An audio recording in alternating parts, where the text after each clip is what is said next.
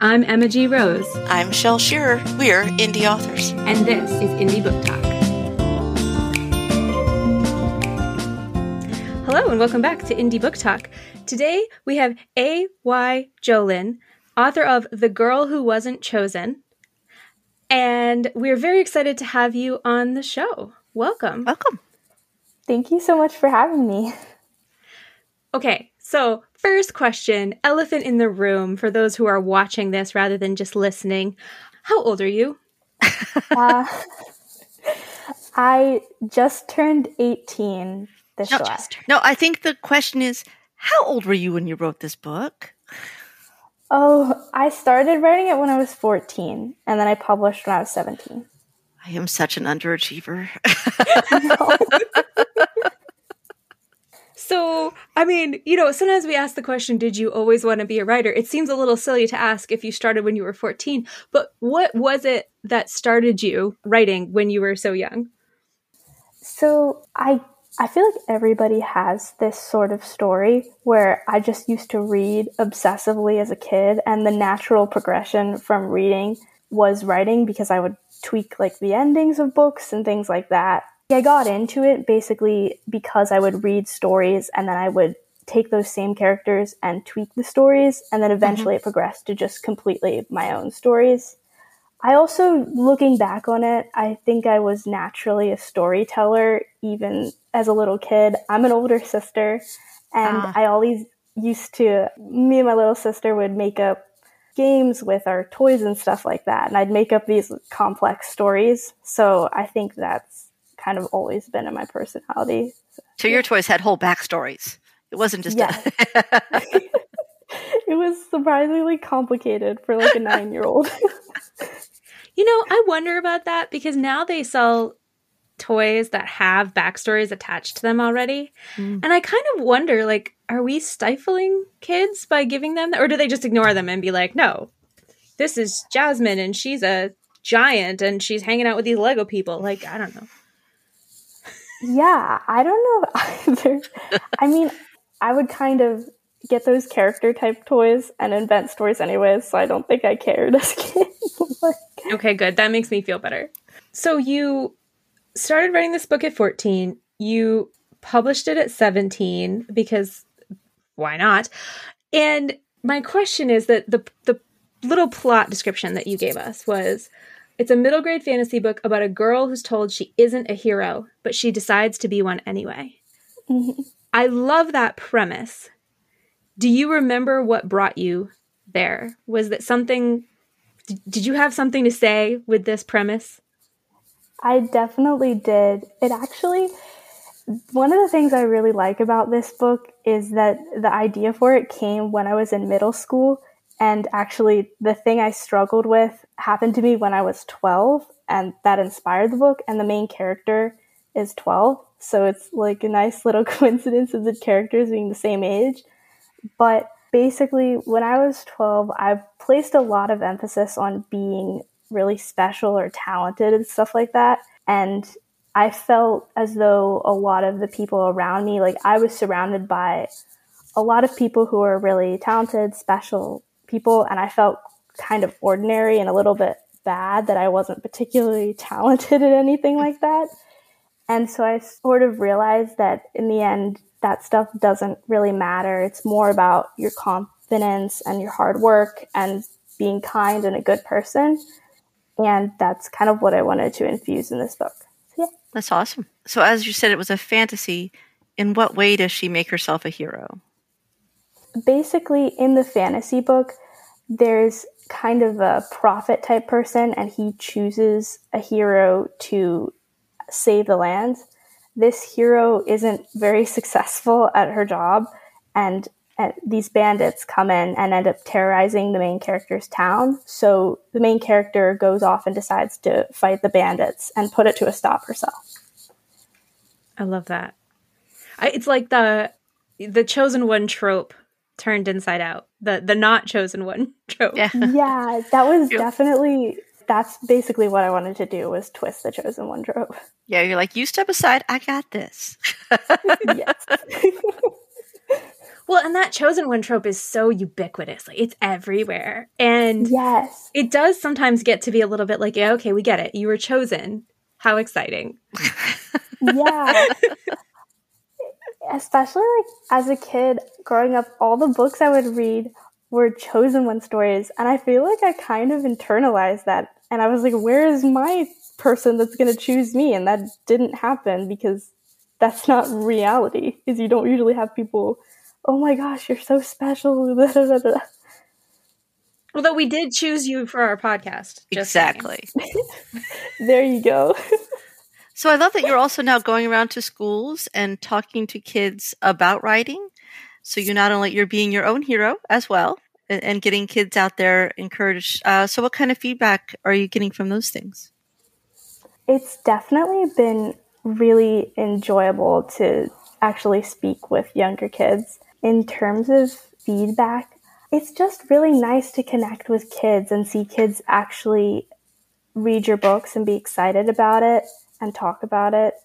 I'm kind of more of a shyer person, and so getting out of my comfort shell and actually, I didn't think I would be able to really do that, and I ended up being able to and connect with kids, so that was really nice.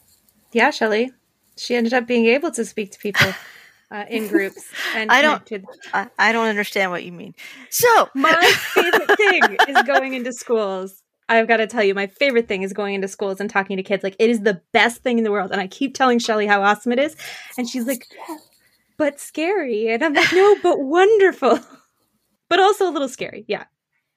I was so scared to do it, and I ended up going in and I loved it. Like, it was so much fun. It's really why you write the books, is for the kids. Mm-hmm. I mean, I'm sure people have told you that your non-chosen, chosen one inspired them in some way, shape, or form because there was finally someone about them instead of all the golden people out there. So have they started writing as well? Or I don't think I've had anyone specifically say they started writing. I'm trying to think. Even if you're getting people reading, that's huge. I've definitely had kids come up, and they were the types of kids that I basically was, and I could kind of tell that they were interested in writing based on the way they were getting excited about the book. There was this one kid who came up before a talk and kept asking me so many questions about the book. She was really into it. So I have had people like that. I've yet to have someone explicitly say they started writing that. That would be an honor. Oh, I have to ask you this because I usually talk to high school students. And one time through a freak series of events, I ended up talking to a middle school. And I'd never come across this in the high schools I went to, but in the middle school, all the kids wanted me to sign things. Like, not necessarily the book, but like they'd bring me their notebook or like something they drew and they wanted signatures on stuff. Interesting. Have you had that? I have yet to have that. I have had definitely people wanting to sign books, but not specific objects. It was so weird. Like, every kid, once one kid did it, everyone wanted it. So like all of a sudden I've got this line of kids with notebooks. It's like it just spread. And so my signature is all over this school, apparently. Well, it might have been a con. I don't know. Well, at least they enjoyed the books then. Yeah. So since you've written that one, do you have the desire to continue on and write more in that same series or new series? Or I have started a couple new books. Probably not going to do anything in the same series, at least right now, just because I wrote that book when I was 14, and I don't know, I kind of want to try something new because I've been working on it for so long, and so it's really nice to be able to start a completely new project with a breath of fresh air, and so that's what I've basically been doing right now. But are you staying in the young adult genre area, or? Yeah, I'm staying in, well, I finished one book that was a YA book, and I'm working on a middle grade book right now.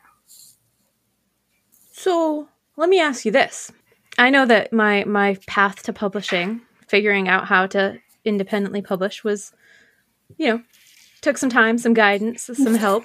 How did you set about doing this? Did you just decide one day, yep, I'm going to publish, here we go? Like, what was your process? I guess so. I started basically my freshman year. Because I'd already written a book when I was in middle school, and the challenge for me then had been actually finishing a book. And so by my freshman year, I'd already had experience finishing a book. So I wanted to challenge myself more by not just trying to write this book, but then actually publish it. So that's where the interest started. And then basically all throughout high school, I did a ton of research into how to publish books. Traditionally, self-publishing, all the research into that, I basically would have been lost without podcasts or YouTube videos or all the articles. There's so much information for free. That was really helpful. But it could be overwhelming. I mean, did you have anyone help you through it at all, or hire anyone for editing or anything? You did it all on your own? Oh, I did hire cover designer and editor as well. So yeah, but that was later in the process. I did have a ton of people read the book and give me feedback, because that was enormously helpful, especially to have other writers read it. Mm-hmm. Shelley, go look at her cover. Okay. Have you seen it? No. Oh, your cover designer did a beautiful job. I love this cover. I want this now just based on the cover. Oh. So everybody go look at this right now. Like, unless you're driving. But otherwise, like wipe off your hands from the dishes, or like, whatever you're doing, go look at this, because it's beautiful, and the back's beautiful too. Oh my god, you did a good job. Pretty, right? Very good choice. Incredible job. It's beautiful. And where'd you find your cover designer? I believe it was on 99 Designs.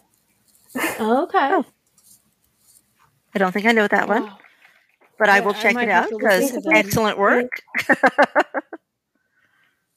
Yeah, it's basically, he was a specific designer on that platform, basically. And then editor the same way? You just found a platform and hired from there, or were you recommended one? I found one through Reedsy. So yeah, basically a similar process. Great site. Mm-hmm. Oh yeah, I get their emails. I forgot. What was I going to ask you? It was a really good question. It was the best question of the whole day. It was a wonderful question. I have no idea. I don't know. She was too busy going 99designs.com. Yeah, I was writing that.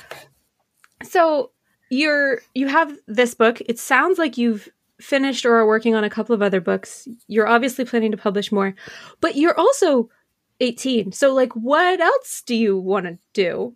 Is author path the primary career goal, or do you have other projects that you're working on as a potential college student or something like that?